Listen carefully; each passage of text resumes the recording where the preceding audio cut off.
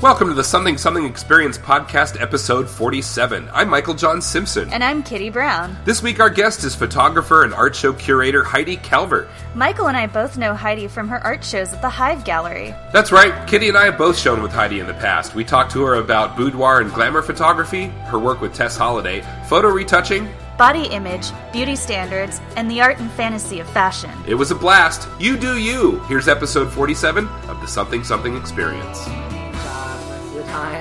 The freelance is pretty great. Yeah, right. It is. It's just that period in between where you don't know if you're going to be starving or, Yeah, it's good to have that constant workflow coming through. Yeah. If I had 3 or 4 different creative things that I could establish and work on bit by bit, so when one of them's off, there's something else always going on, I'd like to get into things like that, but I have yet to start even one. So, I mean, the podcast doesn't pay anything, obviously, but and I never could make photography. I never could monetize that. So, I don't know if that's made me not marketing myself well enough, or maybe my art is shit or what. But No. I mean, everybody always said really great things, but nobody ever wanted to buy anything from me. So, well, that's the thing is people you have to speak with your money. Yeah, you always have to sell it. yeah. Well, You have to sell it, and there's a lot of factors to that I've been learning throughout the years, and I'm still building my business. I'm always building my business. Oh, sure. And it's what I'm passionate about. So Yeah. I just keep doing it. That's what I want to get to, is a place where I'm only doing things I'm passionate about, and because my career I'm not passionate about at all. So the old day job IT gig is soured tremendously in the past 5 years, and I want out, but I unfortunately am so completely wrapped up financially in that career that it's going to be real. It's going to be a hard row to hoe to get out. Yeah, what you need to do, I think, is kind of take time to work on the things that you're passionate about. Mm-hmm. Like, make sure that you continue to practice that and continue to study and continue to learn about business and see what other people are doing and how are other people successful. Like, creativity is a muscle, like, if you don't use it, it's going to atrophy. So, like, you have to keep working on your creative stuff even while you're stuck in, like, a bad job. But Heidi's definitely right. Like, the only way to make it is if you learn, like, the business end of things. Like, if you look at my bookshelf, I have, like, a ton of art books, but I also have, like, small business for dummies and, like, the business of being a graphic designer and, like, all that stuff that tells you, like, how to, monetize your passion. Sure. But not only that, but you create a lot of things that are for other people. It's not about you at all. It's not about what you like. Yeah. Or, yes, you have your skills and you have that to offer. And if people like what you do, that's what usually draws them to you to hire you. But what the project that you're working on for another person, it's not about you, it's about them. Absolutely. But then you have your personal work, which is what you're really passionate about. But in the meantime, the bread and butter feeds keeps the other stuff going. Yeah, you can't really complain about, like, oh, no one wants to buy my art, or nobody. Okay, first of all, people aren't going to flock to you to throw money at you. Yeah. I wish. Unless you're like a name, shut up and take my money. Like... Well, I used to do a lot of art shows. I used to with Kitty, and Kitty sold stuff, and other people we knew sold stuff. I just never managed to be able to do that. And I was, I had a website, and I had business cards, and had things, and was talking to people, and doing the kind of thing you do at an art show where you kind of talk with people about your work to try and sell it a little bit and sell yourself. And I did those things. It just never quite found the right mix or whatever. One thing about the art shows that we were doing at Bar Sin is, like, the people curating those, or, like, the ones at Ruin, the people curating those weren't really acting as curators. Because if you're in a gallery, it's the curator's job to sell the art too. Sure. Like, I was. You were. You were. Absolutely Yeah, were. I curated the night gallery for a little while at Ruin. It was just a fun little thing. Yeah. And that's when we sold some stuff. I think it was, like, the first time that they probably. I missed the night gallery at Ruin. That was fun, and that's where I really started. That's the one that made me want to build my art display, because I built this display out of PVC piping and the big the big spaced apart chicken wire to hang the art on and stuff. And Yeah. had a little table with a computer with the different things and a book full of different pictures you could buy and all these different things. And when the art gallery first started up, though, it was kind of like a free-for-all and like every person for themselves. Like the curator was not interested in helping you sell your art. She was busy selling her art. Right, it's like, more craft fair style, and she Yeah. just basically booked the artist. Yeah, Right, pretty right. much, you know. But then, like, when I started showing at, like, real galleries, like, when I started showing at, like, the Hive and Cannibal Flower, I was like, oh, you mean, like, somebody's going to do this for me because they have a vested financial interest in this, too? Like, Right. amazing, Yeah. you know? Yeah, and they're going to take But then they're also 40%. they're also Yeah. taking a percentage of whatever they sell of yours. They're going to Yeah. get too, so they haven't. And so Yeah. the goth club art shows there was never any percentage taken off, or well, actually some of them were and some of them weren't, but most of the ones I were in were Yeah. like Club Hell and the one at Ruin and those ones. There was never any kind of a fee. Yeah. So I mean, I can't say enough good things about the Hive. Like, I've sold a couple pieces there, and Nathan Cartwright is, like, he's such a nice guy, such an amazing person, and, like, he'll actually sit down and, like, you know, tell me, like, oh, I really like this about your painting, but I think if you did this, this, and this, you could be a stronger artist, and, like, give me a series and stuff like that. So, you know, like, if he's taking a cut, I don't mind, because I've sold more at his gallery than I have at places that don't take a cut, where it's all just up to me. You know what I mean? Well, artists, a lot of times they have a problem with the commission, but just think, somebody's paying the rent on that gallery. Sure, Somebody's yeah. running You that betcha, gallery. you Somebody's betcha. paying the Oh, yeah. power. Somebody's promoting you. Somebody is talking to a client to sell your work, Yeah. you know? And, you know, yes, that costs money. That's going to cost you sure, money. yeah. So And that always made sense to me. I just never sold anything. So I mean, it happens too. Yeah. I mean, I guess I'm not really the fact that I never sold anything or anything like that. I'm not really complaining or whining about that. It's just kind of more of a matter of fact thing.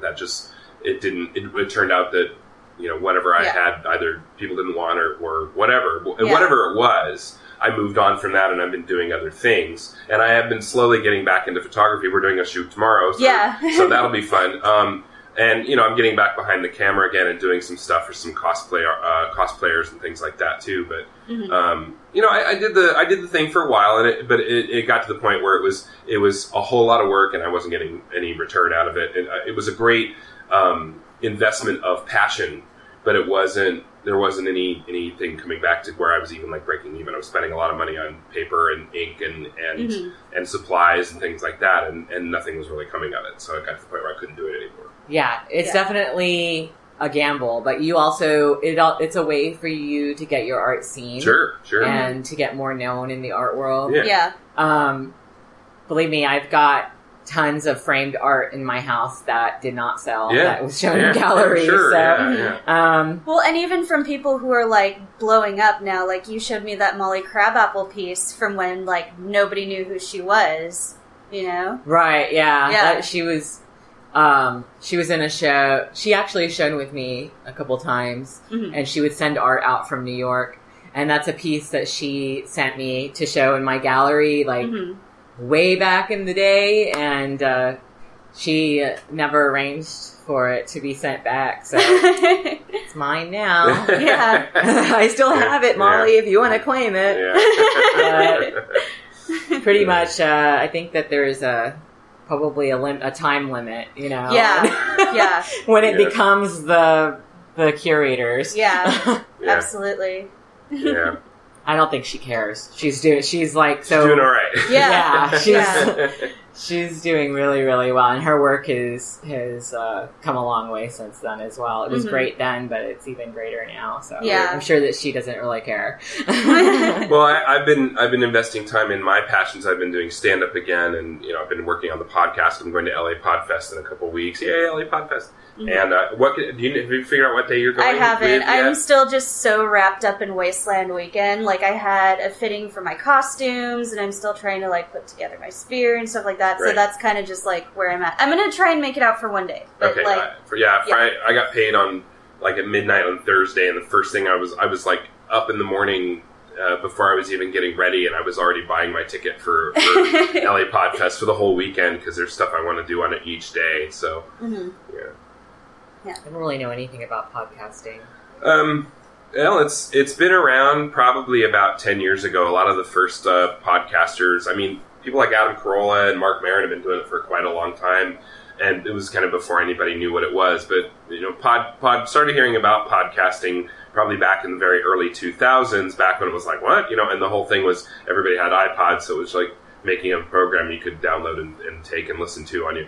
And most of them were very techie oriented and things like that. Then probably about 5 or 6 years ago, maybe a little longer ago, comedians started really putting out, because it was a way for them to deliver free content and really up their visibility in terms of their work, where people didn't have to go out and see them at a club, or because there's no comedy on TV anymore. Like Comedy Central used to show stand-up clips and stuff all the time. They don't really do that anymore, and there's not that many comedians. Like, you watch The Tonight Show, and even if the occasional comedian shows up on there, it's not the old days where you do well on The Tonight Show and the next day your career blows up. The whole comedy business has changed, and especially in terms of comedy albums and things like that. So podcasting for comedians is seen as a way to really kind of continue to provide content for people, usually free. So, well, and a lot of people are doing so many interesting things with the media. Sure. Like we talked about Serial, we talked about Black Tapes. I love Welcome to the Night Vale. Yeah,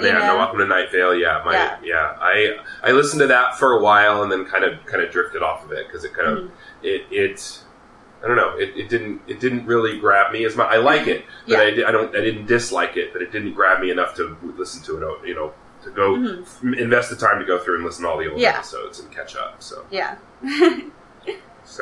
But our podcast is just about everything. It's funny because I was telling someone I co-host a podcast, and they're like, oh, what is it called? I was like, the something something experience, and they're like, you don't know your name of the podcast you're on? How do you forget the name of your own podcast? No, that is. Yeah, I'm like, it is literally called the something something experience. This is me blanking out. Yeah, it was on first. Exactly.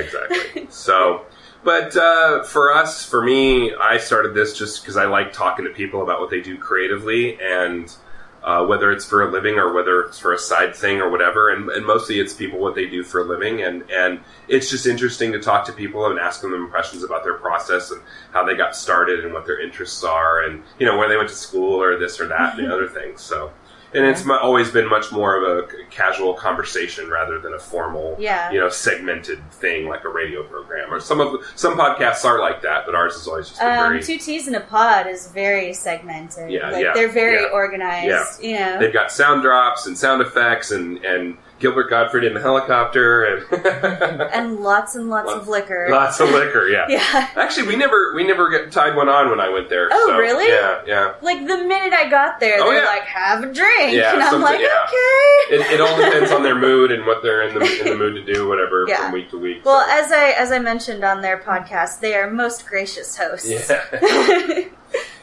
So, what are you working on right now? What kind of do you have any big shows coming up, or are you just kind of in the thing of doing the touch ups for the other photographer and doing your own photography, or what you got going on? Okay, so I haven't been doing very many shows, just because of the same reason that you were saying. I don't really have the time or the resources to be printing things out and to really framing them right, and doing that investment. But I mean, I'm still interested in it, and I'm still interested in curating and all of that as well. But I've kind of put that aside while I'm working on building my business. So cool. I'm a fashion photographer and also a fine art photographer. So I'm doing those two things. But I also get a lot of requests from women who aren't models, and I wanted to offer them the same kind of high fashion luxury experience, right? Sure. That a model gets with the hair and makeup and the whole crew and everything, and just like a day in the life kind of thing, groovy experience. So I decided to start a boudoir business, or really a portrait business, but focusing mostly on boudoir and glamour. Yeah.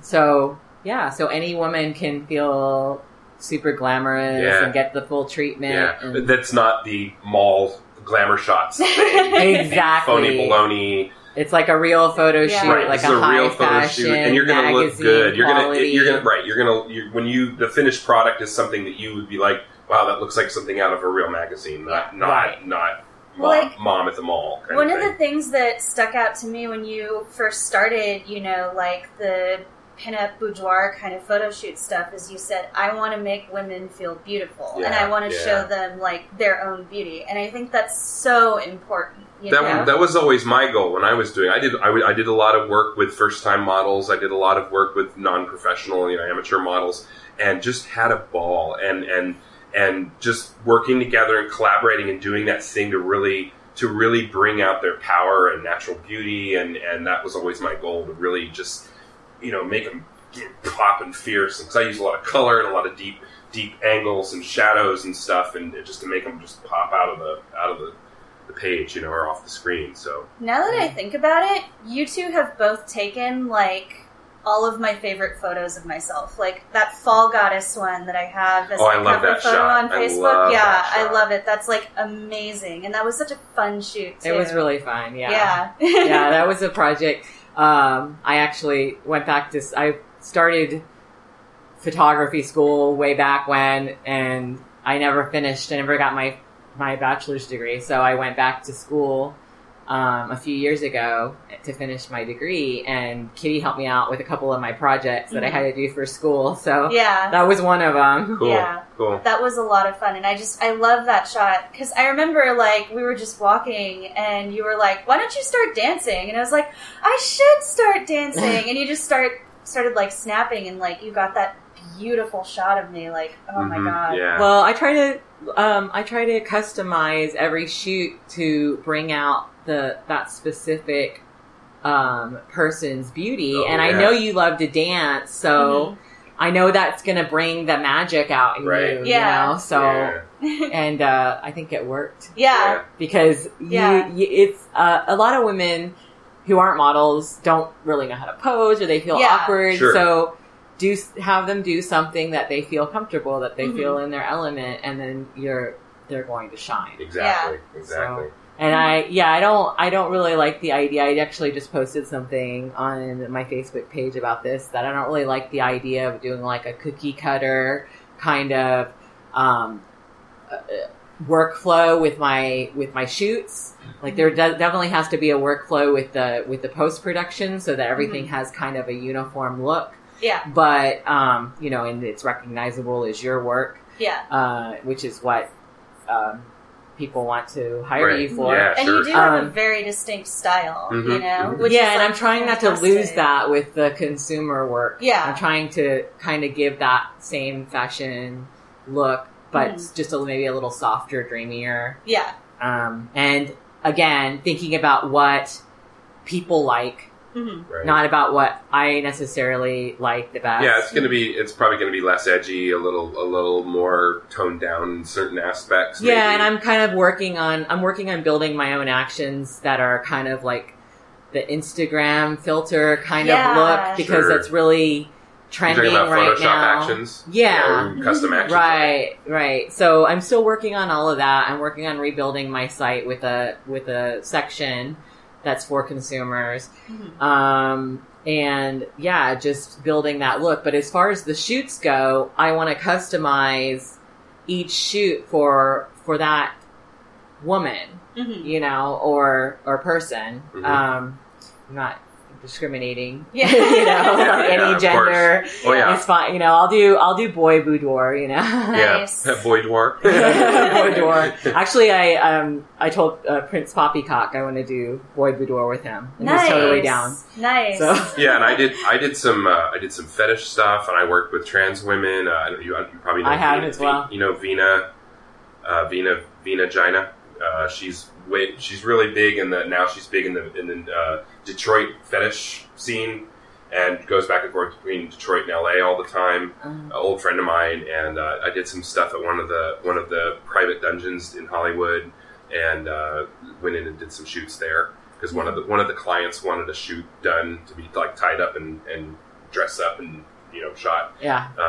Getting thrown around and stuff, and that was fun. So, and then lots. That's rare. They don't usually want photographs. You're right. Yeah, this person wanted to get dressed up, kind of a cross-dressing type fashion with makeup and pretty silky frilly everything and tied up and everything and wanted pictures of that for them. I never published those pictures, but I did those privately for them. And actually, you're just announcing it to the world. Well, on the podcast now, but it's not anything that I don't even remember the person's name. So right. It was, and I'm sure it was probably not a real name anyway. It was probably a pseudonym anyway. But and then I worked with a lot of women of color and of all different sizes and shapes and was, like I said, my goal was always to just, as you said, per person, cater, distinct to that person and bring out that person's natural power and beauty. Right, their strengths. Yeah.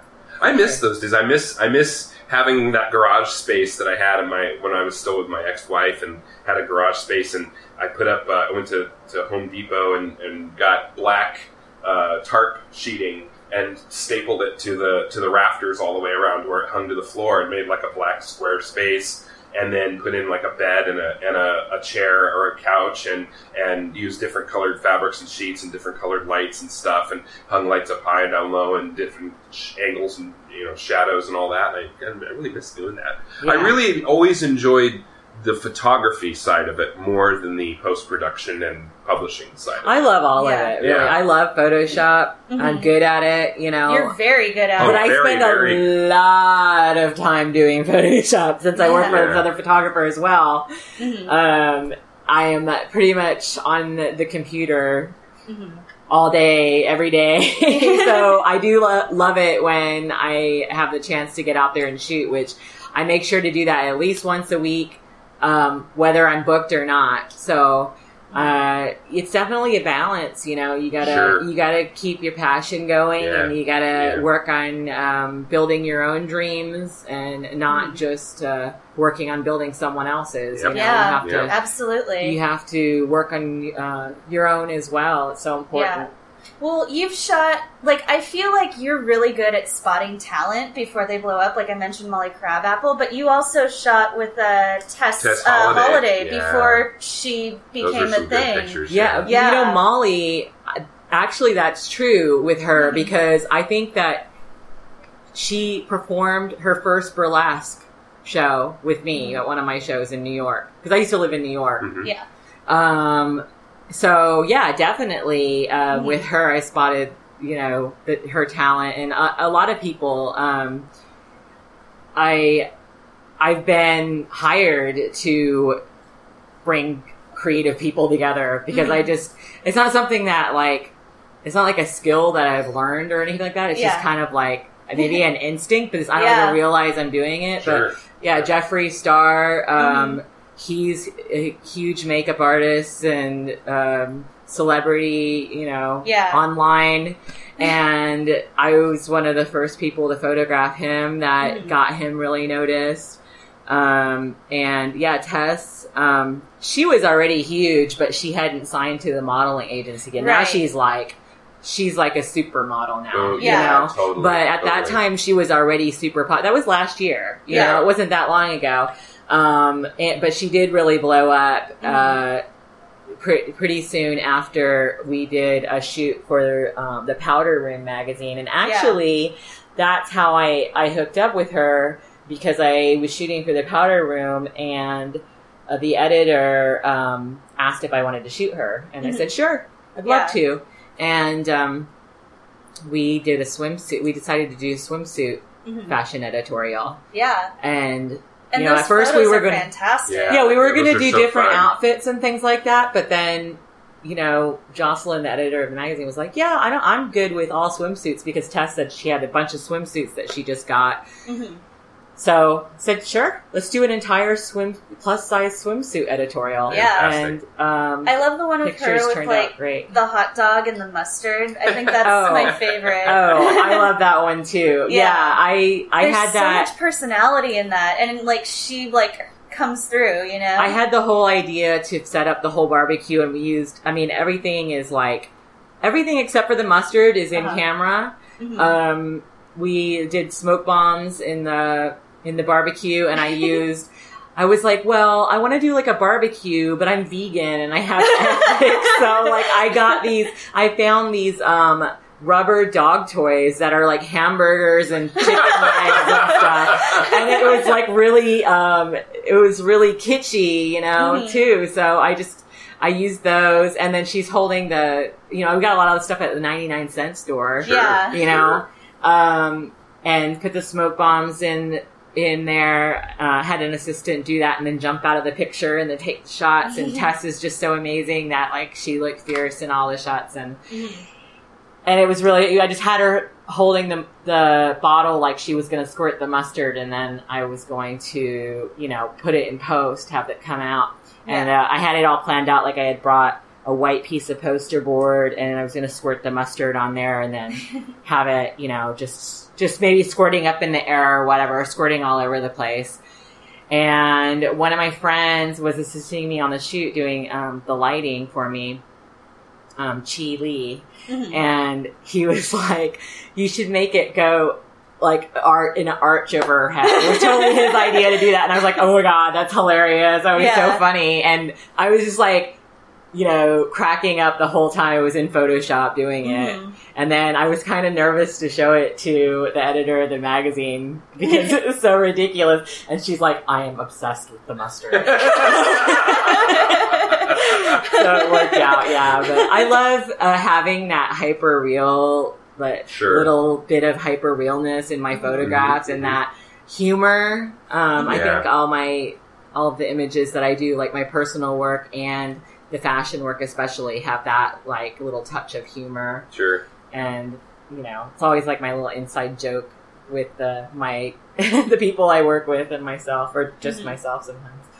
Just sitting there giggling to myself while I'm doing Photoshop. I did a vampire shoot at my garage studio with I don't know if you know Heather Wolf and what was the other? Anyway, we did a vampire shoot, and the one model had her fangs, and I whipped up. I got some cherry Jello and some other food coloring and made fake blood and put it in a squirt bottle and kind of around and everything and the cool thing about when you use fake fangs and bite, you can make the illusion of biting into the skin, because the way the skin flexes, it looks like you're actually penetrating the neck and everything, and you put little squirts of blood around there, and it looks like it's welling up, and it turned out really good. It made a huge mess. It was all over everything, but it turned out to be a really fun shoot. And it had there were a couple shots that were just really just crazy, gratuitous, just like, the vampire, with all, with blood in the teeth and all over it, just like, there was a couple of those shots that were pretty humorous, yeah. It's always really fun to create things in camera, but I love to create things in camera, but then also throw like little Photoshop things in there, and people not really know whether, like, sometimes a lot of times people think that something is Photoshop when it's not. Like, for instance, the mustard, a lot of people don't know, I photographed a squirt of mustard and then composited it in. Yeah. It's real mustard, but it's, composited and shaped in that manner. But I did this image a long time ago before I knew I was good at Photoshop at all, like years and years ago. I did this one image that everyone loved of this girl, her name is Venus Prototype, and she's ripping her chest open. She just looks like a doll, and she's wearing this barbed wire hoop skirt. Cool. And she's ripping her chest open and exposing her heart. It's called Open Hearted. Nice.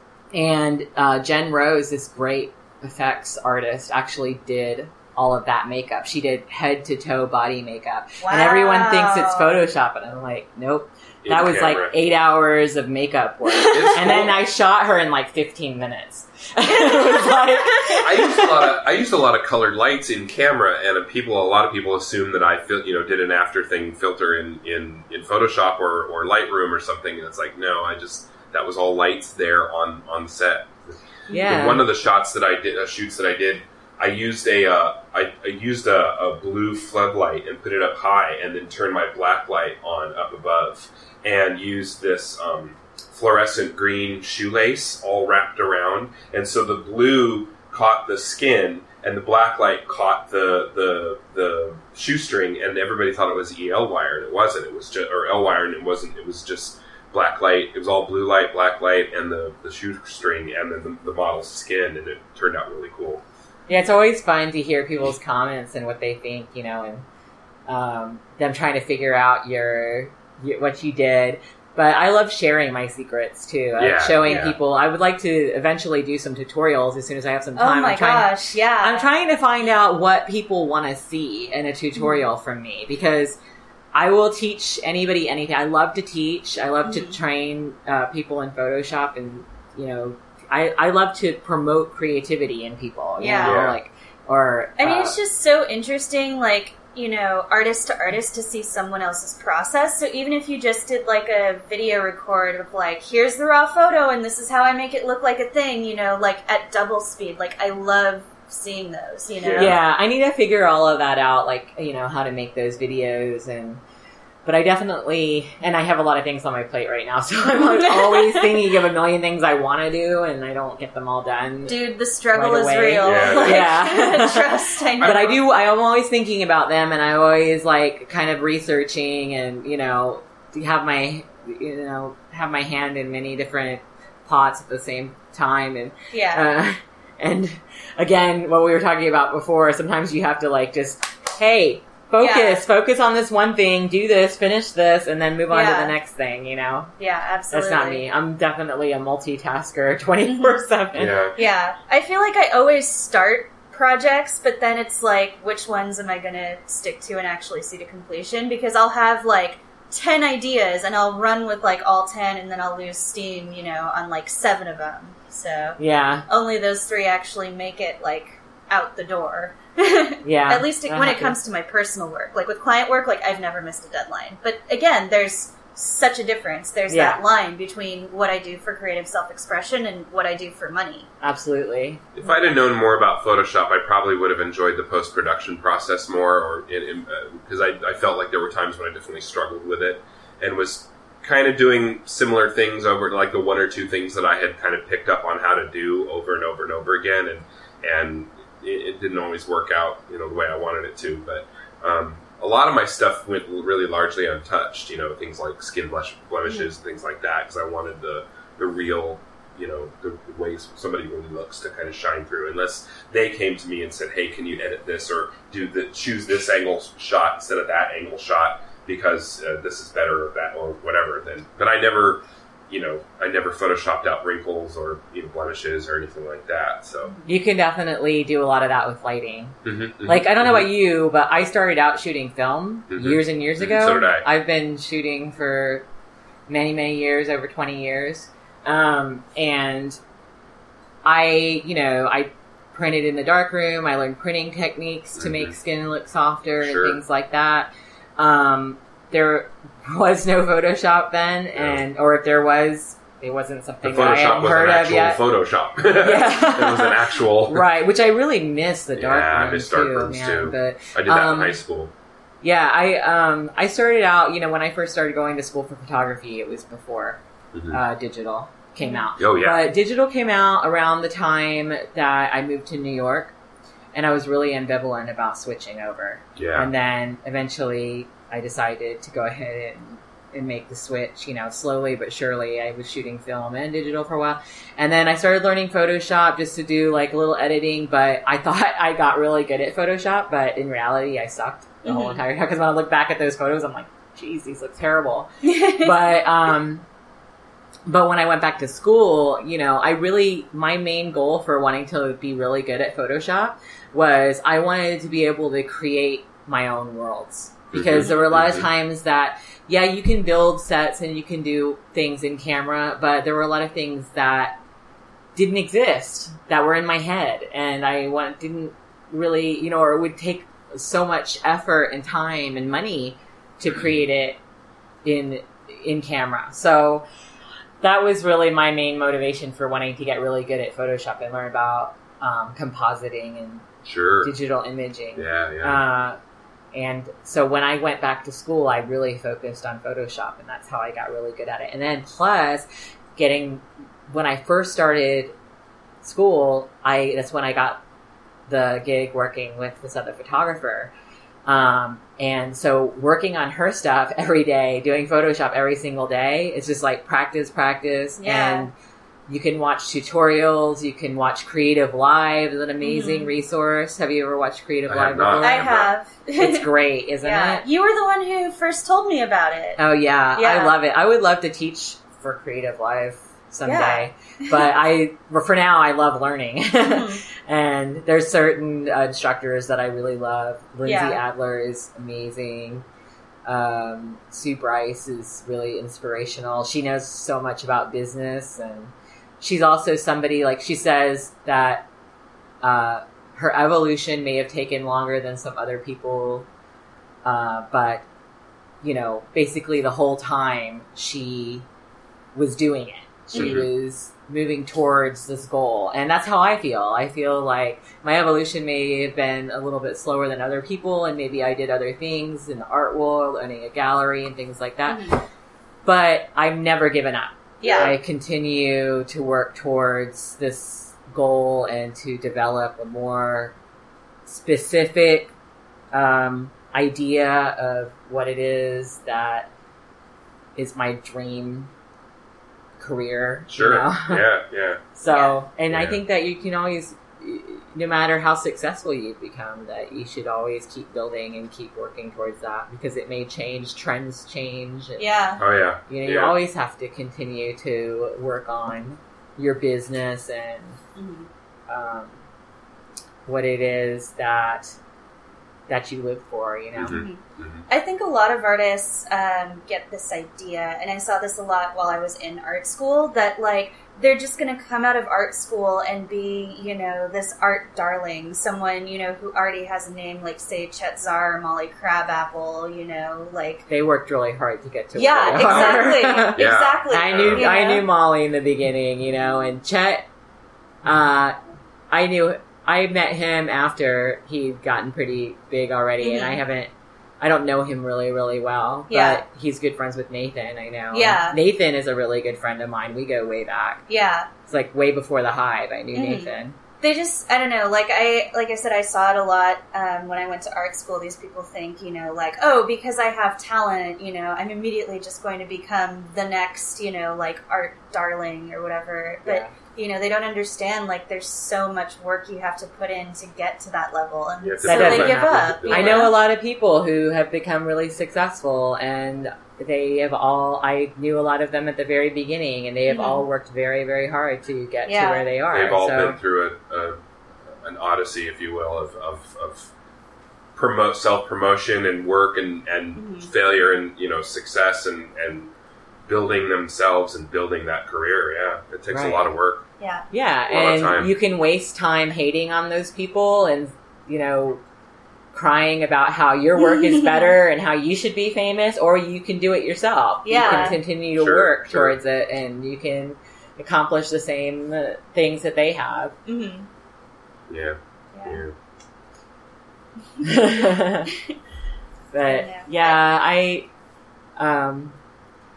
I've known a lot of artists for a long time, and I love seeing their careers change and develop. And if I look back on my own career too, the way that it's changed and developed, I just love to see that evolution and people like that just keep creating no matter what. And I mean, I knew you too, I think, before you'd shown in a gallery before. I may have been the first person. 18. I don't know if was I the first person you showed with? Or? You were the second. Kendra the first art show I ever did, was Kendra with Ryan. Kendra at Bar Sin. Yeah. But you But at the Hive, me. I showed you. That was my first art show too, because Kay turned me onto that, because she was showing at that show and introduced me to Kendra, and we all kind of met and started doing art shows around the same time at Bar Sin, and then we started doing Ruin, and then I started doing Club. You didn't ever show at Club Hell. No, I didn't show at Club Hell. Yeah, we started showing around the same time, and that's how. I mean, it was like I've known you forever, like my whole life or something. Right. So. Well, like, I remember the very first art show I did at Bar Sin, I showed up in, like, a black tutu and a pink tank I'll never top forget and that. like a silver like shiny princess And wasn't your tiara. hair like cobalt blue or something, or sapphire it was. blue? Yeah. I was like, whoa. Yeah, and that was my first time at a goth club too. You know, like that was just how I was dressing. And your parents like, in were my there, and, everyday life. I was just sitting there going, "Oh my god, it's so!" And I was talking to Kay, and I was talking to other people, and I was like, "Oh my god, did you see the totally cute little art with a little tutu and everything?" Yeah, and her art's amazing. It's all this really great stuff, and that was like, really cool. That was just like how I was dressing, like in my everyday life, you know. So like when I showed up and like everybody else was like looking cool and they were playing the music that I loved, I was like, "I'm home, my people," you know. It was like this is where I belong, you know. And it's nice to have that feeling, you know. That was a long time ago. Oof. Yeah. So, and didn't we meet through the Rune scene? Like when I was doing the night gallery, you showed there with me in the parlor, and then I asked you to be in a Hive show. Yeah, you asked me to be in a Hive show later. You asked me to be in the Beerotica show in 2009.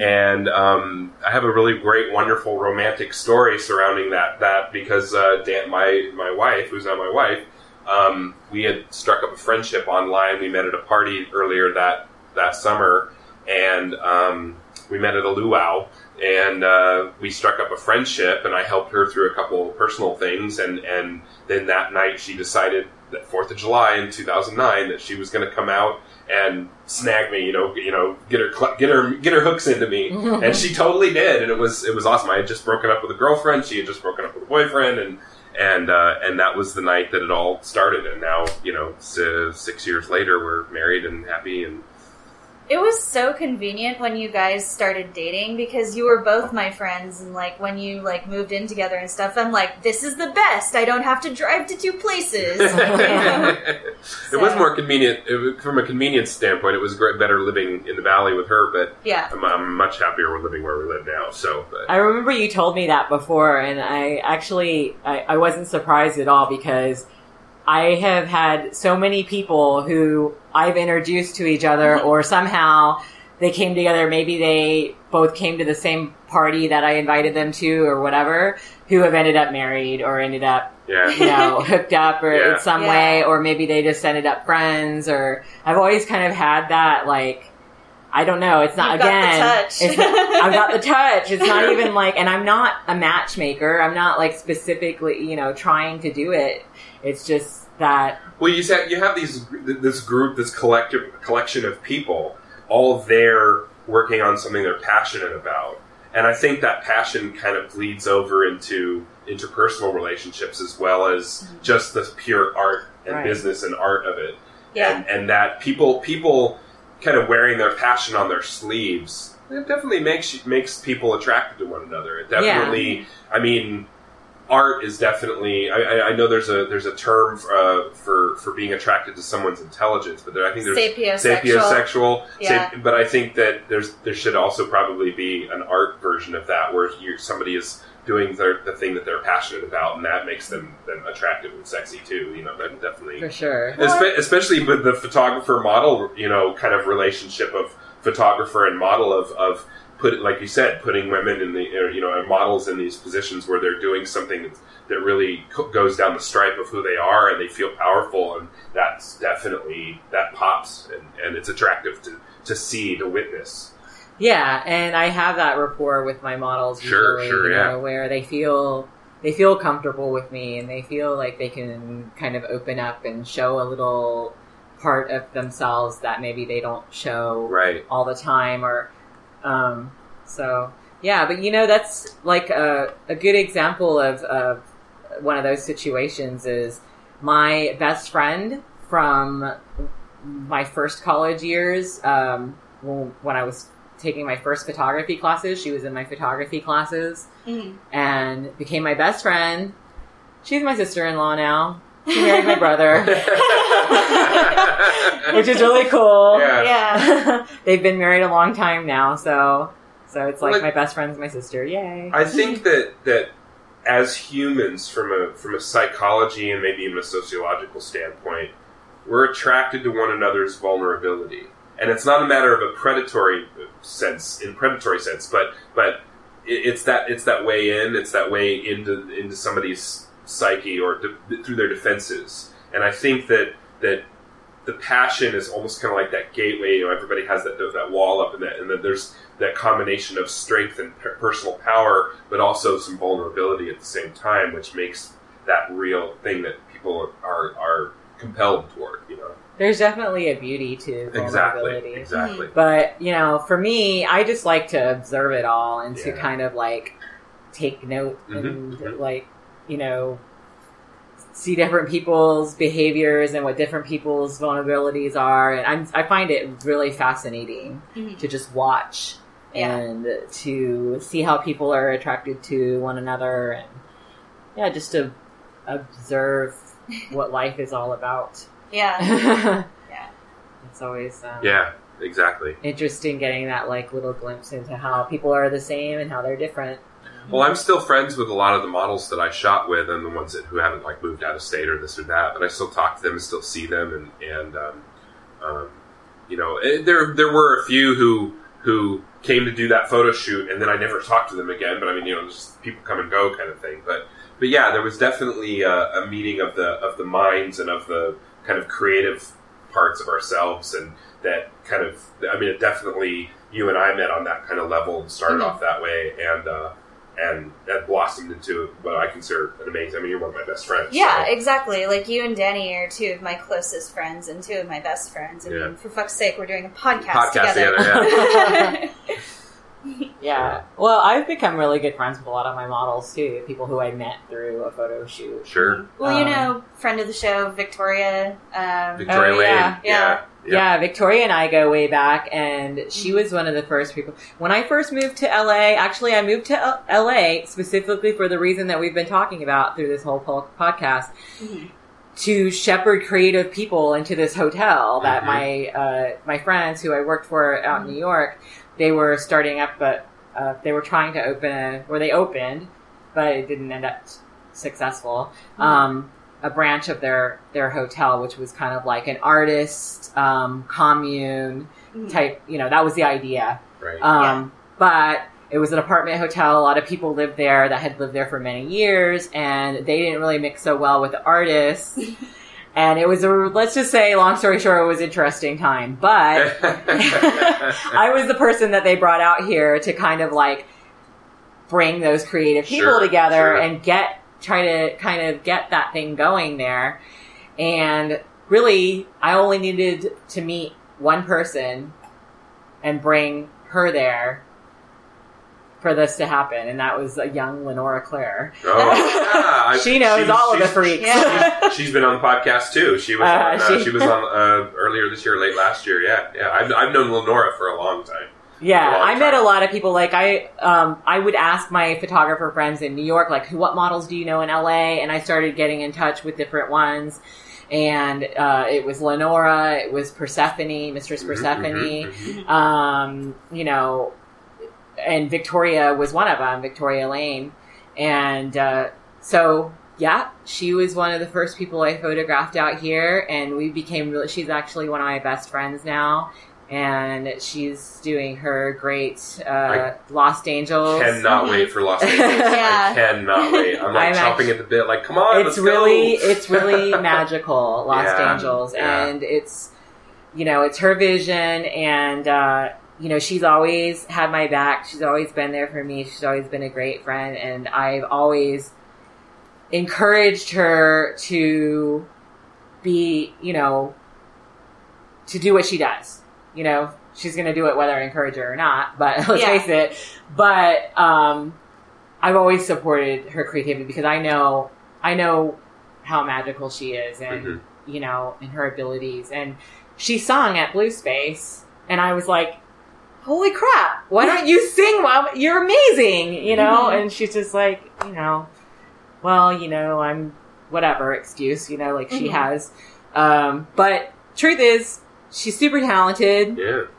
And I believe in her. And I offered to help out with Los Angeles. So I kind of do I host the the live drawing. Mm-hmm, mm-hmm. Oh. So we have a live figure model there who's usually dressed in it's really more costume modeling, I guess. Mm-hmm. They're usually dressed in the costume of whatever the theme is. The next one that's coming up is 80s vampires. I cannot wait. No sparkling or any of that kind of stuff. No. You're eating maggots, Michael. I already know which vamp is going to be my inspiration for my costume. Me too. I know exactly what I'm doing too, but I'm trying to get my wife to go along with it. So yeah, and it's is nothing it a surprise, nothing outrageous. No, well, I mean, what I'm really interested in doing is recreating John and Miriam Blaylock, either beginning of the movie or later in the movie. I haven't decided yet, but okay. That kind of the punk bar look that they had at the very beginning of The Hunger, or later in the movie, but I haven't decided. But yeah. Well, for me, it depends, I guess, on if I can get a costume together. But totally Grace Jones vamp. Oh my god! Perfect. Yeah, I mean, I don't think I can paint my whole body like Keith Haring style or anything like that, but I'll just wear the red dress and yeah. When is the next Lost Angels? Since we're talking about it so much, 16th, I want to say. I have it written down. No, it's later. Yeah, it's later. It was going to be the 20th. It's the next weekend. What is it? It's the 27th. 27th. Yeah, I'm going to be at Wasteland weekend. I have to look at calendars to know dates. I have so many things booked. But yeah. Yeah. I'm really I'm looking forward to it. You guys have to take all the pictures for me because I'm going to be off playing Mad Max in the desert. So... Okay, well, you need to come sometime. When you come draw with us, or come be the featured artist. I always like to have a featured artist that's our main, attraction. And I mean, everyone's drawing live that wants to, but I did that. Even me, I don't really draw, but I draw anyway, and it's really fun. Yeah, I did that live drawing at one of your shows. I think it was the Erotic Art School. Or whatever. Erotic Art School. Yeah, Apollo and I want to bring that back. Please do. For at least one comeback show. You had that model, and she was in the adorable, campy 1950s space girl costume, with the ray gun and everything. Yeah. And I got to, live paint her. That was so much fun. Yeah, I think I met her at the one before. She'd come to the second Erotic Art School, I think. And then I asked her to model for the third one. So, yeah, that was a really good time. That was when Apollo had his studio. Does he still have the gallery there? No, because he moved away for a while, and so he had moved out. Yeah, he moved away for love. Aww. Best reason to move. Alas, he's back. Apollo has no shortage of love. Everyone loves Apollo. I'm not too worried about him. But, yeah, we definitely... I haven't seen him in a while, but we were talking about that. Because a lot of people always ask, bring back Erotic Art School. Oh, that was so fun. Yeah. People say that about Blue Space, too, but, I'd love to bring back Blue Space, but, again, too many things... Too many projects. Well, if you bring it back, I will draw as many pinup illustrations as you want for it. I'm so down. That was always so much fun. I had a good theme, too. Yeah. And I forgot what it was. But I think I told Follow, I hope. Because I always do that, too. I always get ideas, and then sometimes I don't write them down, and then I forget what they were. I was I remember I had a really good idea about that. Yeah. Wish I knew what it was, but... Well, there was another draw for me being in the Erotica show, because one of my inspirational artists for me actually picking up a camera, doing working with models and doing fetish and kind of erotic photography was Steve Diet Goedde, and he was in that show too. And he actually didn't come to the opening reception though. I was kind of disappointed that he usually comes when he's in the show. Right, yeah, I've shown him a lot. But I've been an admirer of him since the mid '90s when he was still in Chicago. So I knew him before I moved to LA. I knew of him and had downloaded pictures of his and had him as desktops and stuff on my computer, and he was one of the people that inspired me to do what I do. So awesome! Yeah, I love Steve. He's a good friend too, and he's an amazing artist. Yeah. I've chatted with him online a few times. I've never actually met him in person. I know so many people who know him and are like, oh, yeah, he's great. It's like, I never met him, he's a really sweet guy. I met him when I first moved here too. When I first moved here, my photography was more, I had two styles. It was like erotica and really gory, like, dark art, fine art. Yeah. Like horror kind of stuff. And sometimes I combine the two. But mostly it was just like those two things and I guess my personal work, a lot of times it's that darker, has that darker edge even still.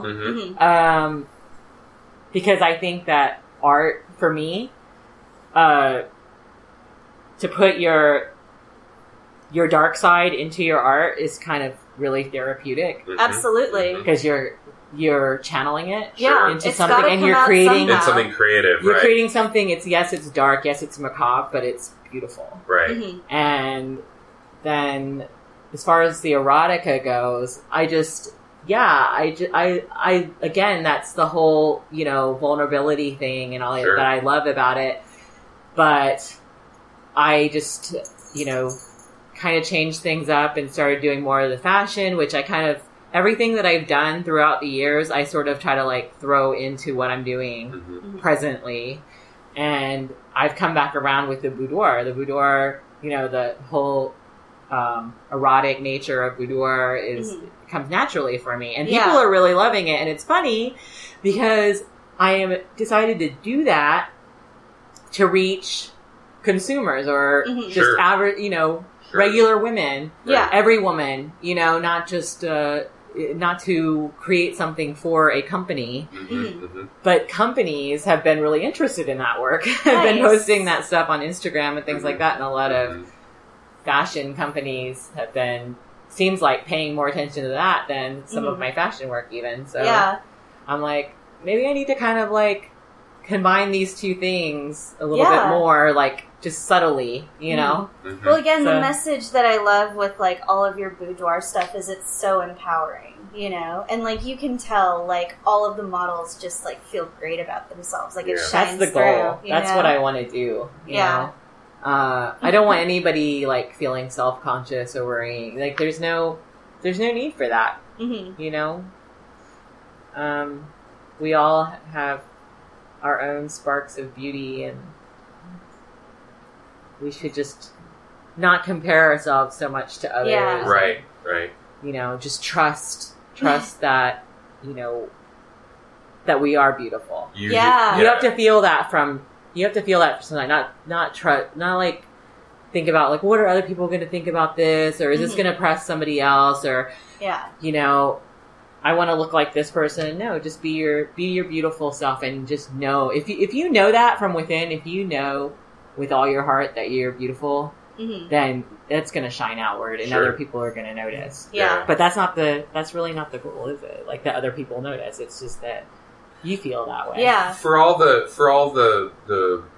fakeness and contrived nature of a lot of popular culture that we have these days, people that I talk to over and over again really have a sense of what's authentic and what's not. And, they're starting when to. People are there's this subset of everything that people are being drawn towards what's more authentic, and that's what I think a lot of the working with models and all that is when they feel really truly powerful and sexy and beautiful, and that shows through, and you can see that, and it's nothing that you can manufacture. It's nothing that you can try, but people's bullshit meters are very finely attuned. I think that's something that all people really have a sense of, is being able to sniff out bullshit, and also but being drawn to what's truly authentic. Well, I think too, like people are tired of being marketed to, like especially on social That's media. That's exactly what it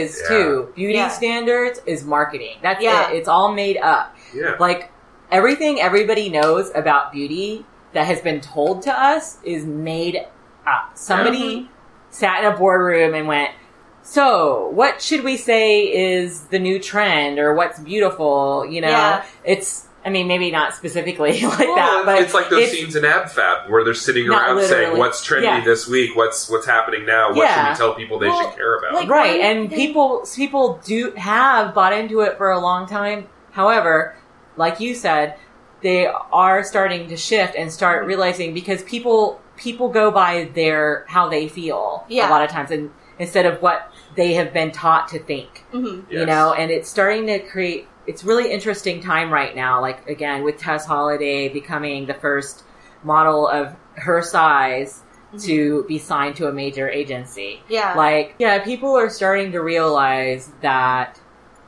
beauty standards are made up, that they are social constructs that have been taught to us. When the hell is Cosmo gonna fucking go away? I mean, seriously. But Cosmo and all the fashion magazines, here's the thing. You've noticed, I'm a fashion photographer. I love fashion. I am a plus-size woman myself. Okay, I don't fit into the fashion world. But I'm very fascinated by it. I love the art of fashion. I love couture. I mean, it's beautiful. Yeah. Even if those clothes aren't made for me, I can still appreciate it. They still have an aesthetic beauty to them. All the fashion magazines, they are selling something.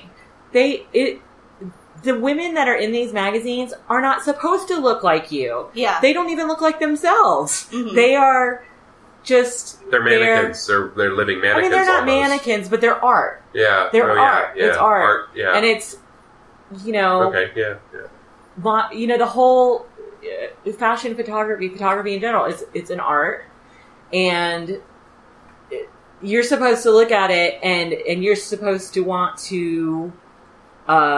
feel like that emotion that you're feeling when you look at those images. That's what it's all about. It's capturing that for yourself, right? And to evoke and to live that lifestyle.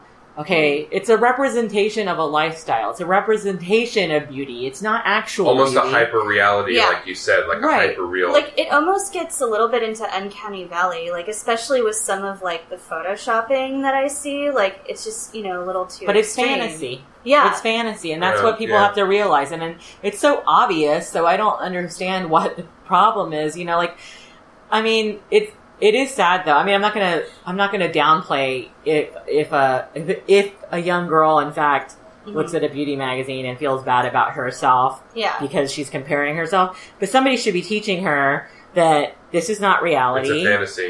This is not. This is made up. I think that's part of the problem because of a lot of the systemic issues that we have about women and young girls and things that a lot of people in general across the board of all things don't get subtlety and have problems distinguishing in what's meant to be fantasy and what's meant to be reality and allowing themselves to be taught what to think and how to feel too.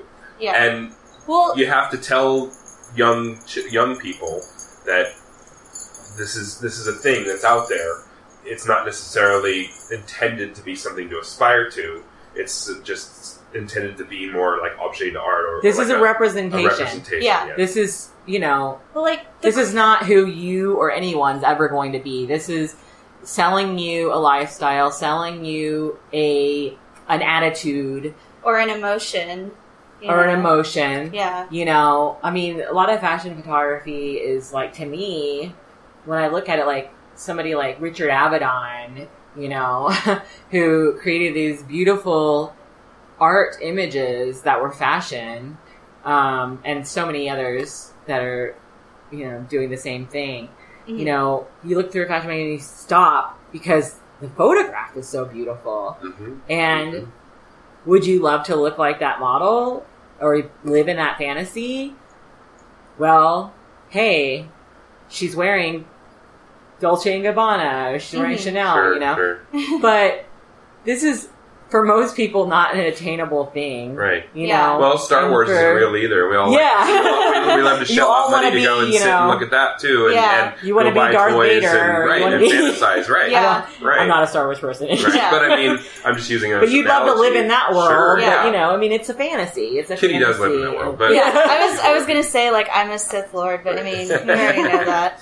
I think the root problem of it is not just that, you know, parents and, like, educators aren't telling young girls, like, nobody looks like this. The core root of it is that women, on the whole, are still judged first and foremost by how we look. Like, it's not about our accomplishments. It's not about our skills or our intellect and talent. It's just like, is she fuckable? Right. Is she hot? Right. Like, right. you know. And it's not even just from a male perspective. It's from a competitive female perspective as well with each other. But that, a lot of times, is also based on brainwashing and it's internalized misogyny, right? Yeah. You know what we've been taught by corporations who want to sell you something, diet programs, gyms, but I think the beauty products. I think the argument can be made, though, you're ugly unless you buy this stuff. You know, I think the argument can definitely be made, though, that the fashion industry can be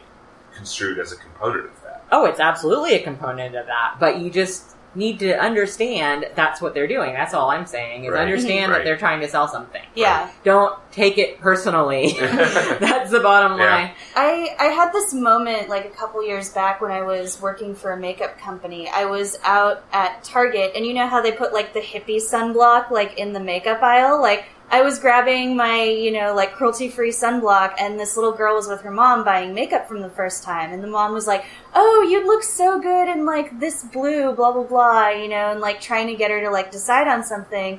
And this girl was like, when do I get to look like that? And she pointed to, like, the big, like, Revlon ad that was, like, in the other aisle, and I just, like, it was so scary. I just stopped, and I was like, hey, sorry to interrupt, like, I'm a graphic designer, I work for a beauty company, like, I've just been photoshopping people all day, like, let me tell you, like, no human being looks like that. Right, know? Not even that model. Yeah, exactly. Like, that person does not look like that. I just spent, like, 4 hours today, you know, using a Gaussian blur underneath the original photo and then erasing it out to make a model look like she never had a pore in her life. Like, you know, it's smoke and mirrors, and it's, you know, not a representation, like you said, of what human beings look like. It's the point where it almost might as well be computer generated from the get-go. It was originally a real flesh and blood human being that was photographed, and it's been manipulated to the point where it may as well have been almost to the point where it may have been computer generated. I mean, I still think it's important to shoot, like, actual human beings, but again, there needs to be that understanding that, like, this is not what humans look like. Right. You know? Right. Yeah, and models are beautiful for a reason, let's face it, you know? I mean, like... And it usually comes down to, like, bone structure or interesting. and, sometimes like, it's facial not even, symmetry, stuff like that. It's more of an interesting look rather than than looking like a Greek statue or whatever, you know. And it's to get people to look at that fashion ad or to look at that makeup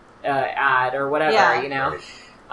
One thing I like, there's a lot of makeup companies now, because they know people don't want to be marketed to in that same way. They're going in a more, like, creative route with it. Like, Sugar Pill is really good about showing models who are just, like, doing cool shit with their makeup, you know? Like, oh, here's blah, blah, blah, and she used 7 of our colors to make herself look like an undead mermaid. Or, you know, like, here's another model who used this for, like, Calaveras makeup, you know? And that is really more, like, reaching the real average, you know, person. Yeah. It's like, more anybody like, can play with makeup. Anybody can have fun with fashion. Yeah. It's more about what you can create with it rather than, like, having to achieve a certain, like, beauty standard, you know? Right. And so in that way, it's, like, costume or it's, you know, creativity. So. But it's just, the thing where it's gone too far is that people let it rule their decision making and what they show to others. Mm-hmm. They don't want to seem like they're weird or something for physically being attracted to something that is outside of the beauty standard. Yeah. Like, you know, for instance, a lot of men are expected to like a certain kind of woman, you know, and what if they don't? What if they don't? Yeah. That's okay, I've never... but maybe they don't want all their guy friends to know that. Which is so weird. And I was always one of those guys who didn't give a shit what the other guys thought. I call me weird, call me whatever, and it doesn't make me better or worse or anything. I've just always known that I was just different than most of the other boys in that, you know, the hot model eating the sloppy hamburger isn't going to make me want to go out and buy a hamburger, you know, on TV. That's not going to happen. You know, I'm not going to drink Pepsi because Cindy Crawford is drinking a Pepsi in that commercial with the baby in the Super Bowl, blah, blah. That kind of advertising in general doesn't really work on me. It doesn't, I don't know what it is about me that's just kind of like, yeah, that's not for me. And I'm going to pick and choose the things that I like or the things that I want for myself rather than being marketed to. And right, and if somebody wants to make fun of you for liking something that's not like what you're supposed to I don't care. think is sexy really or supposed to think is cool, right? Who gives a fuck? Right. You know? And it's that whole thing of larger women or women who are unconventionally beautiful or they don't adhere to that, whatever that quote-unquote standard is. And I was always outside of that or had a much broader spectrum for what I considered attractive. And I was always okay with that. I'm like, I don't care. And like I remember when I was DJing, and of course there's lots of guys around when they were working in a nightclub back in Colorado. It's all, these frat boys basically, these buff frat boys working as bar backs, working as bartenders, working as other DJs or whatever. And I was DJing and I'd start chatting up some woman, hoping to, have some fun or whatever. And the guy's, hey, yeah, she's a little chunky or whatever. I'm like, so she's a human being and I don't know. I find her attractive. That's up to me, not to you. It's not up to you to tell me what I'm attracted to or who I'm attracted to. And that's a real man right there. Exactly. But I don't need to brag. Can I just say for a second, like, I am really super happy with my body. Like, I love having curves. I love, like, having an hourglass and everything. But for me, I didn't really start becoming confident in my body until I saw it as like functional rather than decorative. Totally. I've mentioned like I'm working out, I'm working with a trainer and stuff like that, and like what makes me feel really beautiful is that I can deadlift like 70 pounds. Feeling strong, right. Feeling strong and powerful. Yeah. That's we've talked many times on the podcast about my wife and about Danny. We've been losing weight, we've been exercising and feeling better about ourselves, and she was dealing with some body dysmorphia issues. And the thing that's made her feel better about that and be able to process those issues and get past them more is the feeling of strength and power in her legs and her feeling. She started running recently and with our trainer, and I can't because I have arthritic feet and all myriad things wrong with I can't run, but she started doing that, and that's making her feel she's got this goal to run a 5K and by a certain time, and that's helping her feel more powerful. And as you said, it's more of a terms of feeling functional rather than decorative, and I like that. Yeah, and I think that's the whole thing that is where we go wrong as far as our ambition to want to be healthy or to lose weight or to look a certain way or anything like that. Like, we feel so much societal pressure, and believe me, I have felt that pressure my whole life. I've been plus size my whole life since I was a child, and I have totally gone up and down with my weight throughout my years. Day in and day out, but it comes down to being healthy and feeling good. And right now, I'm trying really, really hard to lose weight. Yeah. And I need to go with you to Zumba, by the way. Zumba's my new jam. I've been going to Zumba like 3 times. Find your thing that makes you feel better. I love Zumba, and I sweat my ass off, and I'm starting to learn the steps, so I'm starting to feel cool, like not so awkward in the class. Yeah. I love cycling. I used to do that a lot. Yeah. I've kind of need to get back into practice with that again. Yeah. But there's certain exercises that I love. I love hiking. But I've been working really, really hard, and it's harder than ever to see any weight come off. Sure. However, I have seen progress in my blood pressure has gone down. It's normal, for a couple months I had high blood pressure, but I've got that back down. So many things are better since I've started. I don't have stomach acid issues anymore. Right. I don't have lower back pain anymore. Yeah, and that's your body telling you are becoming healthy. Your body is resilient. Yeah. And even if you start to, like I had pre-diabetes, I took care of that by just cutting back on my sugar and all of that stuff. Yeah. And I'm like, I'm so happy. I'm more happy when I go to the doctor and they tell me, hey, your sugar levels are this many points down, and now you're only 1 point away from not being pre-diabetic, and your asthma is like practically gone now, and you can feel it when you're walking upstairs. You don't get out of breath. Right. Your body's telling you, hey, you're doing great. Your scale, it doesn't, fuck your scale. Your scale's not telling you shit. Go by how you feel. It doesn't hurt to bend over and tie my shoes anymore. I no longer have to fold a bowling ball in half to tie my shoes. But if you just like let that motivate you, like the way you feel, you're feeling good, and not what somebody has to say or what comments you get or what that fucking scale says, right? Then it's gonna happen, first of all.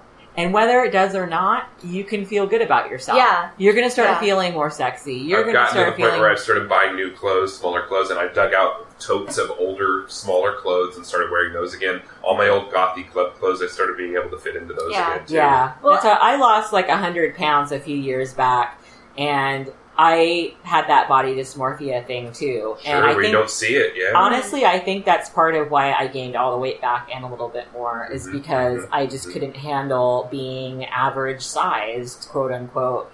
You know, I didn't feel like that person. I felt like I was in somebody else's skin. I didn't feel like... But see, I need to get... And everybody needs to, like, get past that. Like, you are who you are, no matter what size you are. Right. Yeah. You don't have to let it hold you back from doing anything. You don't have to say, well, when I lose weight, I will do this. Yeah. No, do it now. Yeah. You know? And if you're afraid of people judging you, don't be. Right. The best things that happen in life are out of doing something that you're afraid of doing. Yeah. Oh, So, absolutely. And I've done that many times, moving to New York by myself with no money in my pocket and being homeless, living in a hotel, which led to ultimately me being here, owning my own gallery, and, you know, I mean, just making that first leap, you know, and... Yeah, you know, that was me getting on stage and doing stand-up for the first time last year or so. Can't wait around forever. Yeah. You know, it may not happen, and you just have to accept yourself now, how you are, and just keep being healthy and not worry about what people say, and not worry about people that are talking out of their ass that don't know what they're talking about. Like, you know, some people have harder time losing weight than others. Some people, it's impossible for them to lose weight. Maybe that's just how their body is. As long as they're healthy, that's their business. And their version of health is their business. It's not anyone else's, and that's that. Yeah, fuck the haters for sure. I definitely I know I've given him a shout out before, but I really want to give a shout out to my trainer, Will McMichael, because I was looking for a trainer for a long while because I wanted to specifically build upper body strength and core strength and build muscles on my arms. I just want my punches to be better in Muay Thai. That's my goal right now. But I was, talking to trainers and telling them, I want to build muscle. This is not about fitting a size for me. This is about, building functional muscle and getting stronger and da-da-da. And I'd have so many trainers be like, well, I can help you lose 2 dress sizes in a month. And I'm like, you didn't hear what I said. Right, they're not even listening to what you want. Yeah, exactly. And Will was the first trainer that I talked to who, when I said, I'm not trying to get skinny to fit a size. I'm not trying to, achieve a look. I'm not trying to get pretty. I am trying to get strong enough to kick anyone's teeth in. And in the process of that, that was your goal. However, it's shown in your dress size, or maybe not even, but you definitely have toned up a lot. Thank you. Yeah, I mean, you post pictures of yourself and you can see the change. Thank you. You know, so that wasn't that's just a bonus. Yeah, that wasn't your goal. Yeah, exactly. I definitely feel better in my clothes, and I feel more confident. I can get in front of the mirror and be like, yeah. Well, my ultimate goal was more years with Danny. I didn't want to die early. I didn't want to die prematurely of whatever, fill in the blank of, that's my ultimate weight associated disease of some, heart, whatever. Yeah. And that was my goal, was to just live longer. Yeah. And that's been a good motivator. And we work out together, and having that, it really helps both of us as well. But that has to also be your decision, not just some random person on the internet that's well, it's unhealthy and, you're going to die of heart disease. It's God. Oh, really? Are you a fortune teller? Are you a doctor? Who are you? Oh, what's her name? Nicole something. She's a YouTuber, and she's just this obnoxious girl who is constantly being an asshole to everyone. Let's not give her any attention. Oh, okay. Sorry. There's some video that she put out that was fat shaming, and I think I watched that today. It was but it wasn't her video. It was. That's what I wanted to talk about. It was I was torn because there was a little bit of misogyny in some of his comments, but at the same time it was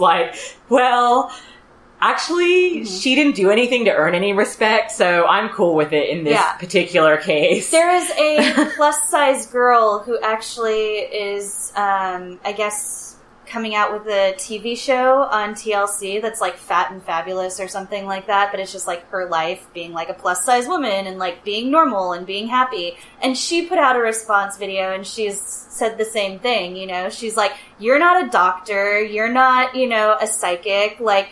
Concern is very different than like fat shaming, and that's what I think a lot of people don't understand. Is that? I think I might have seen that show before. It's called something like My Big Fat Fabulous Life. Yeah, something My like Plus that. Size Life or something like that. Yeah. Well, yeah, but I watched that show one time before, and I guess she has like a medical condition that she used to be. She was a dancer, and she actually is a dancer. She still is a dancer. Yeah. She like teaches dance class, and she but she had a medical condition that made her gain all that weight, and she can't lose it. Yeah, I think it's like polycystic ovary syndrome or something like that. Yeah, but she's super healthy as far as. You know, she's a dance instructor. Yeah. She works her butt off. Oh, yeah. Yeah. Whitney, is that her name? I think so, yeah. She put out, like, a perfect response video, Was she the one that had it was like the box and she was going up and down on the box and everybody's like, you shouldn't do that way, you're going to kill yourself, blah, blah, blah. And then she's just like, no. I'm not sure, but... Yeah. But I think that people need to mind their own damn business. Exactly. I mean, like, you know, you don't know what kind of health problems a person has that made them gain weight, maybe, or keeps them from losing weight. Yeah. And you don't know whether or not they're unhealthy. Yeah. You know? I mean, I usually I post a lot of my health statuses on Facebook because I want to prove that I'm pretty healthy. I'm like a pretty normal person. I'm like healthier than a lot of thin people, and I definitely eat a lot healthier than a lot of vegan diet. Yes. Yeah. Well, I mean, my motivation for that was definitely because I'm, you know, an animal activist. Yeah. Ethical vegan. Yeah, I'm ethical. Yeah, but being an ethical vegan makes it so that I, you know, don't have any desire whatsoever to eat ice cream or. You know, anything. Unless it's those churro ice cream sandwiches and vegan ice cream, sure. Yeah, actually, I don't eat much ice cream these days either. So actually, you know what my new favorite thing is? What? Have you tried freezing bananas and putting it in the food processor and like putting your own flavors in, and that's ice cream? No, oh my god, that sounds so good. It becomes like a vegan version of soft serve ice cream, and it's entirely made out of fruit, and it's creamy and delicious. And it's my new thing. That sounds really good. Yeah. I'm gonna do that. Yeah, you gotta do that. Like cut up the bananas. We allow ourselves ice cream like once a month. We'll chocolate. Do a treat some flavor. Yeah, some flavors I haven't worked out too well, but. If you use another fruit like strawberry or peach or something like that, you really can't go wrong. Yeah. And I've done chocolate with some cacao powder. Ooh. And you can put a little maple syrup for sweetener if you have to, or if the bananas are really ripe, you don't really need to. Yeah. You put a little bit of coconut milk in there. I've made it a little more fattening with putting coconut cream a couple times. Gotta love that coconut cream. Oh my god. Yeah. That I can turn somebody vegan with that coconut whipped cream. Yeah. My new favorite vegan thing that I've been eating all the time is a garlic avocado aioli. Like, I'll just put that shit on everything. And it's literally like avocado and a little bit of vegan mayo for like creaminess, and then like 2 cloves of garlic, and I put like some sage and some like lemongrass and lemon pepper in there. I'm it's hungry. Good on everything. Tummy's rumbling. And we're talking about healthy food. Yes, we are. Yeah. All that good fat, you know. Yeah. Totally. Oh yeah, I love avocados. How can you not if you live in California? Right. And we're so spoiled here. Like, we can get them year round, you know? Yeah. Avocado on everything. Yeah. All the things. And I introduced you to avocado toast. Yeah, that was pretty good. Actually, around that time, there was some stuff going. I saw recipes online of somebody like Oprah or somebody said something about it, and then they were doing it at work as well. And I was just like, there was just this right before we had it that morning. like a month earlier than that, it was like avocado toast was everywhere. I love avocado toast. Because of that, I tend to like kind of be the antithesis to whatever's popular kind of thing, just because I guess I'm a snob or whatever, or a hipster or whatever. I don't care, but whatever. But I tend to kind of shy away from things like that. But then when you mentioned it, I was like, I'm going to do that. And I was like, yeah, I like it. I like it. It's good. So it's popular for a reason.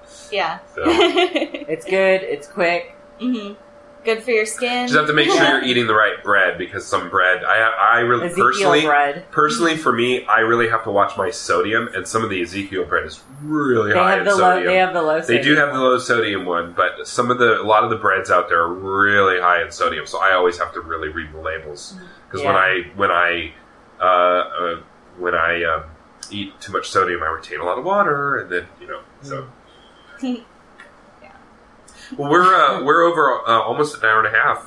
This has gone really quickly. So, it's been a great conversation. Very, very good conversation. This is really enjoyable. Tell us where to find you and your work and all that lovely stuff online, your web presences, that sort of thing. Oh, sure. And your recommends. Oh, yeah. Is there anything out? Yeah, let's do that first. Bad podcaster.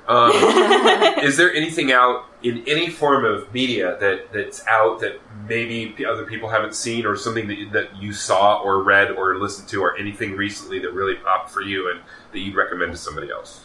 I wish you would have asked me that question beforehand so I could be prepared. Gosh. I can't think of it. You've put me on the spot. Okay. I can't think of anything. But if tell you what, I will give you the information about my web presence, and I will get back to you on that. Oh, okay. How about that? All right. Okay, so I'll post it on my Facebook page. So my Facebook page is Heidi Calvert Photography. Okay. And I have a website, HeidiCalvert.com, which I'm going to launch my new site pretty soon, but the old one's still up right now. You can check it out. You can contact me through there or through Facebook. We'll put links up to all that on the blog post. Awesome. So. Instagram at Heidi Calvert, and Twitter at Heidi Blue Girl. At Heidi Blue Girl. Yeah, I know. I first knew you as Heidi Blue Girl forever and ever. Yeah, you can't really. I don't think you can change your Twitter name so easily. So actually, you have to start a different account, pretty much. Well, actually, no. I did try to change it, and somebody else has that name, so that is not me on Twitter. Okay. Yeah. I still have Heidi Blue Girl. Yeah, I think I'm too old to be Blue Girl now. So I'm just me. Yeah, my recommend, actually, this was the sweetest and most romantic gesture anyone's done on a first date. Went on a date with this guy and he gave me 2 books, and the one that I want to recommend is called How to Live Safely in a Science Fictional Universe. It's by Charles Yu, and the premise of it is it's this guy in his 30s. He's admittedly a computer nerd, kind of basement dweller type of guy. He's I'm overweight and I'm shy and I don't know how to talk to girls, but he works as a tech support monkey for Time Warner Time, which is the corporation. It's basically Time Warner has the monopoly on time travel. There you go. Yeah, so he's tech support for Time Warner Time's time machines, and so far it's a really great book and I like it. It's just it's really interesting sci-fi, and it's nice to see not only an Asian author getting published but an Asian protagonist in a science fiction book, because I feel like that's really rare too. So cool. How to Live Safely in a Science Fictional Universe by Charles Yu. Excellent. Yeah, and I think my recommends I pretty much talked about in the podcast. Check out Lost Angels. For sure. Yeah. We'll definitely put up another link for that, especially as the time is approaching. Yeah. And check out Creative Live.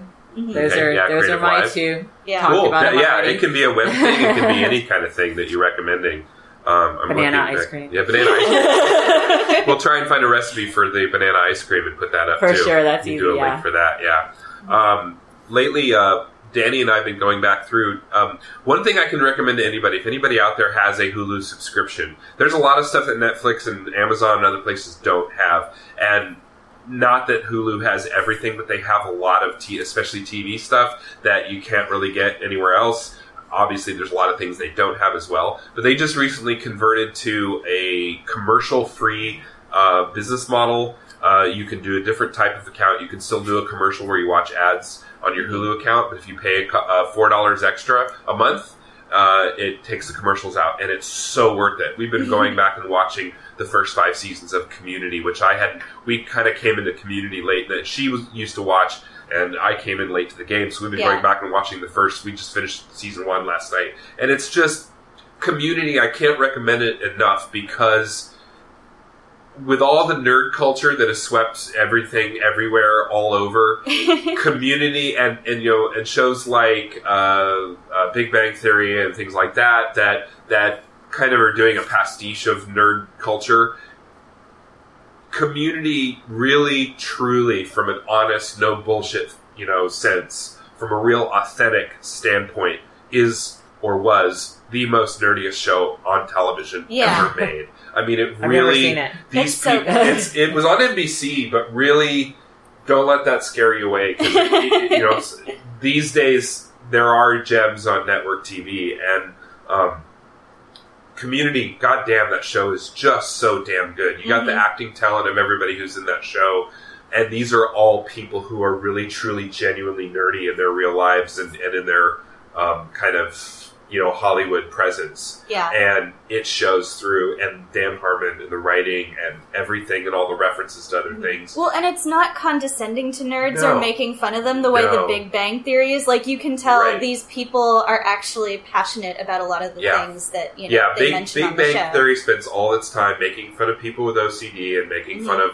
highlighting the foibles of being OCD and highlighting the foibles of being a nerd. Well, and making fun of stereotypes. women. Yeah, making fun of women, and that show does not really pass the Bechdel-Wallace test. Now it is called the Bechdel-Wallace test, according to Bechdel. She said she preferred to be called that. Yeah. It doesn't really pass that because they're always talking about the guys on the show, and Community does it. Making fun of the main girl in the show. It's like, oh, how do you not know this? Like, I feel like that show is just like fake geek girls, right. The season 2 of The Strain is good. Mr. Robot. It's all stuff I've talked about before. Wayward Pines, Jane the Virgin is on my list. I will get around to watching it, but there's much content. We will get to it. But right now, we're just balls deep in Community. It's just so damn good. I can't get enough. And we got movies. I still haven't seen Man from U.N.C.L.E. yet. I really want to see that. We got I think we're kind of at the end of the summer blockbuster season until either Star Wars or something else. Star Wars! Yeah, Star Wars!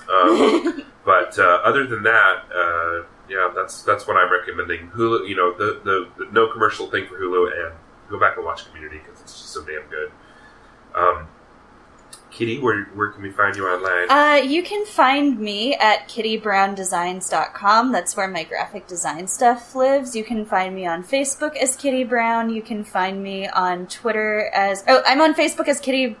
Yeah, I'm on Facebook as Kitty Brown. I'm on Twitter as Kitty Brown, and I'm on Instagram as Kitty Brown Art, because Kitty Brown was taken on Instagram. But, Instagram. I've been wanting to go back and get an Instagram account again, but my name, I had one and canceled it. If you do that, you're fucked. You can never get it back if you cancel your account. Back in 2009, I canceled everything except Facebook.